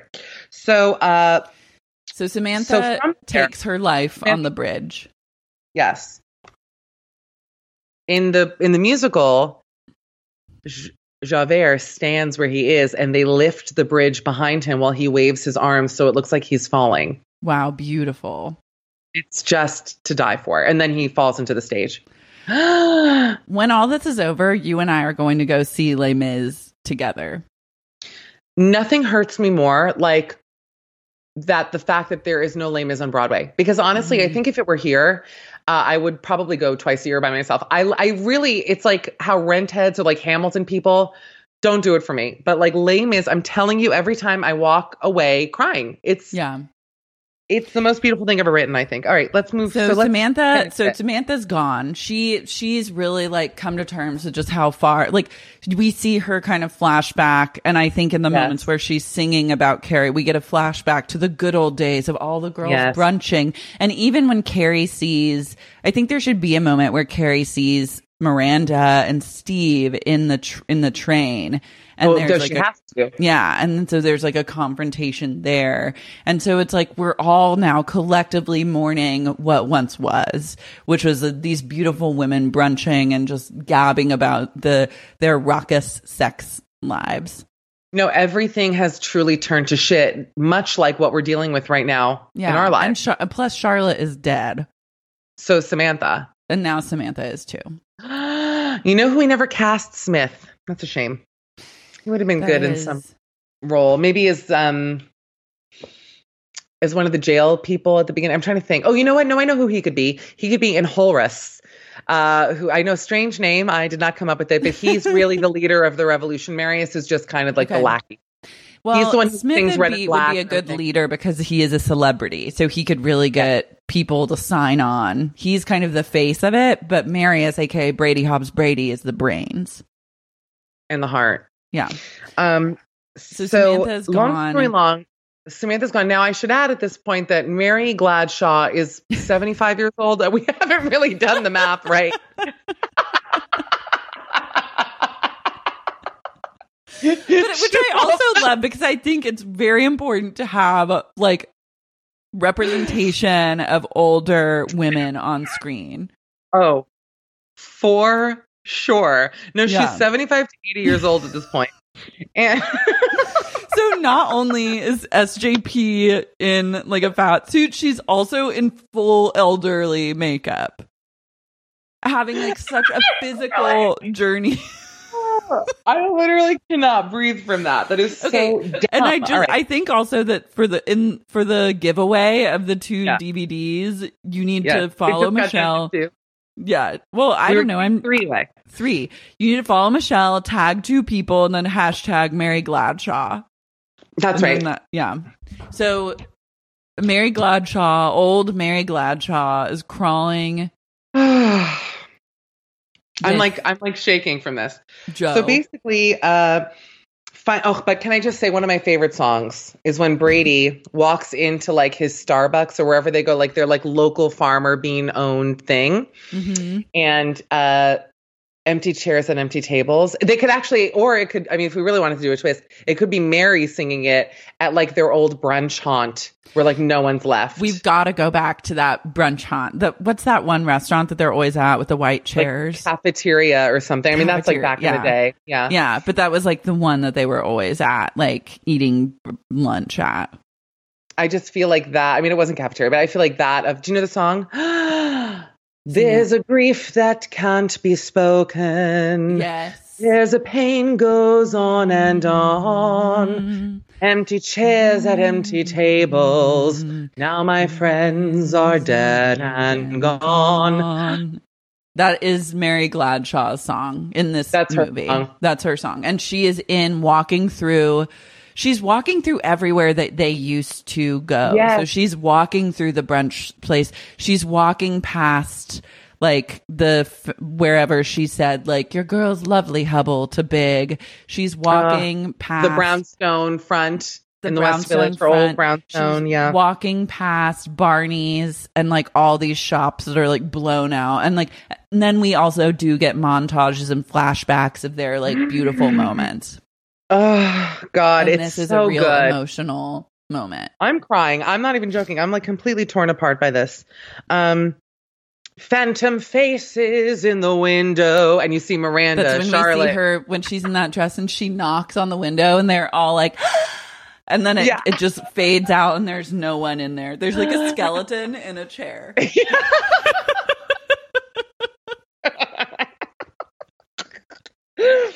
Oh my God. Oh, it's so good. So there's that. Okay, wait. And then now, another song we forgot to bring up, my other favorite Les Mis song is Drink With Me, but that's a Drink With Me, 2 days gone by. That's after, it's a great song. All right.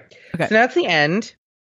And now Lily and Brady are like together in Astoria at Mary Gladshaw's brownstone. Okay. And Mary is literally coughing up dust, Amadeus powder in the hair. Like she's like on the verge of dropping dead. Yeah, about to die. I mean, she's for an 80-year-old has like overexerted herself. She's like Peter Brady on The Simpsons. On The Simpsons, you cannot have me saying Peter Brady on The Simpsons. I think that literally, I'm genuinely having a mental break. Peter Brady on the Brady Bunch, obviously, when he like put the wig cap on. Do you remember that one where he was like bald? Peter Brady on The Simpsons is a good podcast title for this show. Okay, so then they sing A Heart Full of Love again, and then Mary, that's the most beautiful song. Heart full of love. She was never mine to keep. She is youthful, she is free. Yeah, gorgeous. It's and is so this beautiful. Where Mary Gladshaw dies? There's a wedding before that, I think. Okay. The wedding happens first, and that's where everybody shows up. Miranda and Steve sneak in, they steal stuff. Miranda and Steve are there. Like Smith is there as well. Smith maybe marries them. Ooh, that's cute. Yeah. I like that. I think in the musical Stanford Smith dies. Anthony. But fair enough. Stanford but no, and I get Anthony could be there. I like that. Yeah. They could be there. It could be all like basically all the greats. And I think there should be a moment where Mary Gladshaw and Miranda look at each other and they just unspoken, they know, they see each other. I agree. Yeah. Just for the audience. Maybe Miranda hands Mary a framed photo and it's the four of them from like the 90s. Yeah. To call it back. Mm-hmm. Like, don't forget about May. Yeah. That's how she talks in it.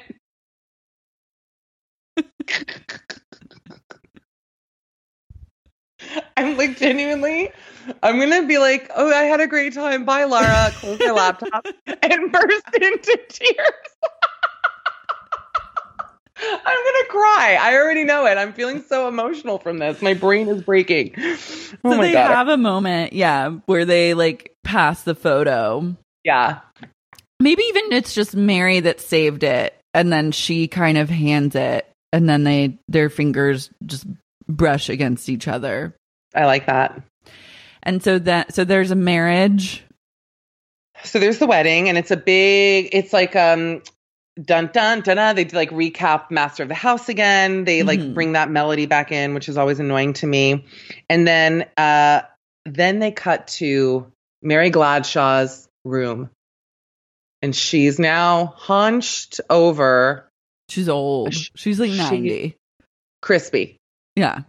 And she's sitting by herself. Oh my God. By the way, in the musical, this is where I'm a skeleton. Like at this point, you cut back to me and it's like, I'm a wig on like a thick dinosaur skeleton from the Natural History Museum in a flat with a little clutch. And I'm watching it dying. Just like, but it's a dinosaur head. I'm like, so sad. Like a T-Rex skeleton with your little arms. But like little back. and my hair. And that's where he sings. Oh, this is the most beautiful part. This is when I actually believe that this piece of music and movie now has a divine spirit attached to it. That's all I can say about it. That's when he recaps Bring Him Home, which we didn't hear Mary sing, but Mary sings it about Brady. Well, Mary could also sing it because she has a connection to all the kids from the show. Like it's Brady, you know? I mean, it's like her family, essentially. And at the end, Mary sits down with Lily and Brady holding a letter, perhaps an iPad, I don't know, and hands to them basically saying, this is our story. And you look at it and it's a first edition book called Sex and the City. Yes. Right? And the photo and like another photo of the four of them like on the bus home from like Atlantic City. Yeah, like it's like all four of them young. Like they had no idea that no the connection. Clue. Yeah. And she hands it. This is good, by the way. Like I'm not laughing anymore. I'm like, we're making this. No, it's happening. And she hands it to them and she's like, this is our story. And as she's singing, oh my God, I have to get it together. because I love you so much, Laura. And coming back is Rose and Charlotte to sing to Carrie. Mm-hmm. And they recap Da-na-na on my own, basically, the melody on my own. And it's, I mean, I don't want to sing the whole thing.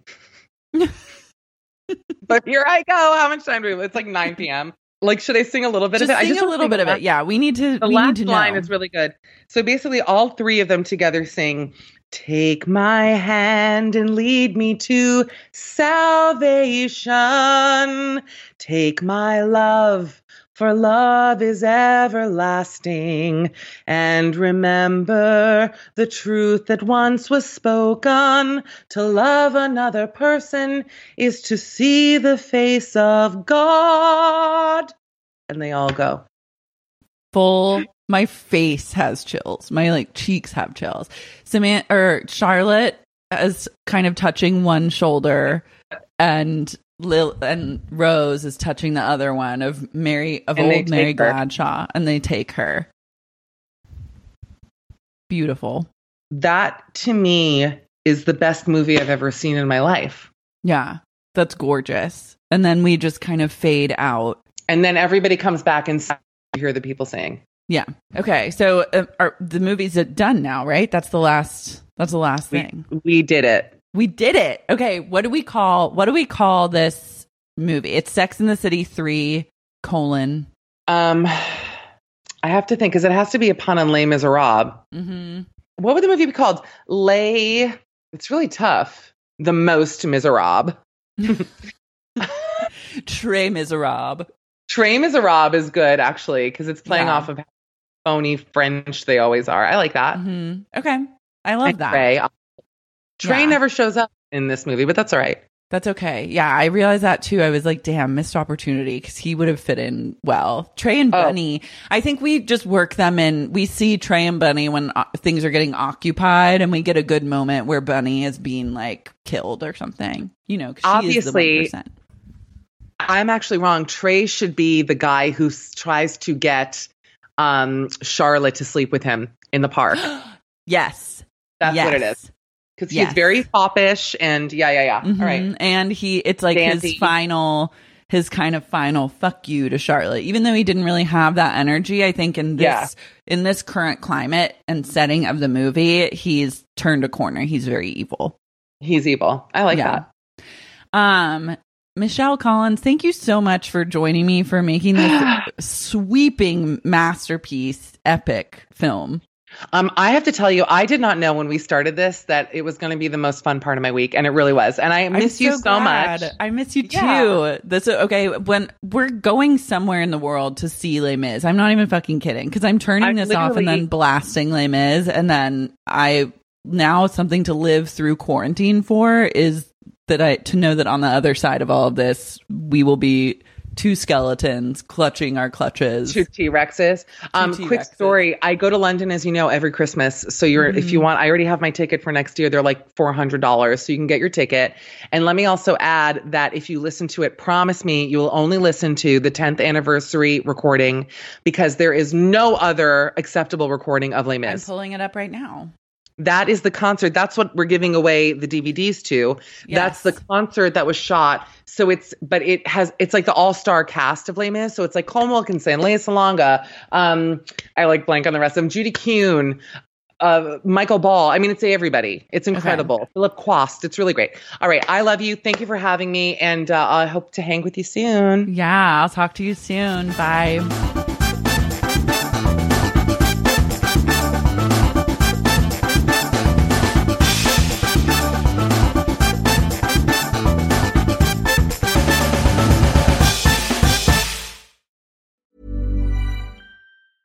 Hi, I'm Daniel, founder of Pretty Litter. Did you know cats tend to hide symptoms of sickness and pain? I learned this the hard way after losing my cat, Gingy. So I created Pretty Litter, a health monitoring litter that helps detect early signs of illness by changing colors, saving you money and potentially your cat's life. Pretty Litter is veterinarian developed, and it's the easiest way to keep tabs on your fur baby's health right at home. Go to prettylitter.com and use code ACAST for 20% off your first order and a free cat toy. Terms and conditions apply. See site for details.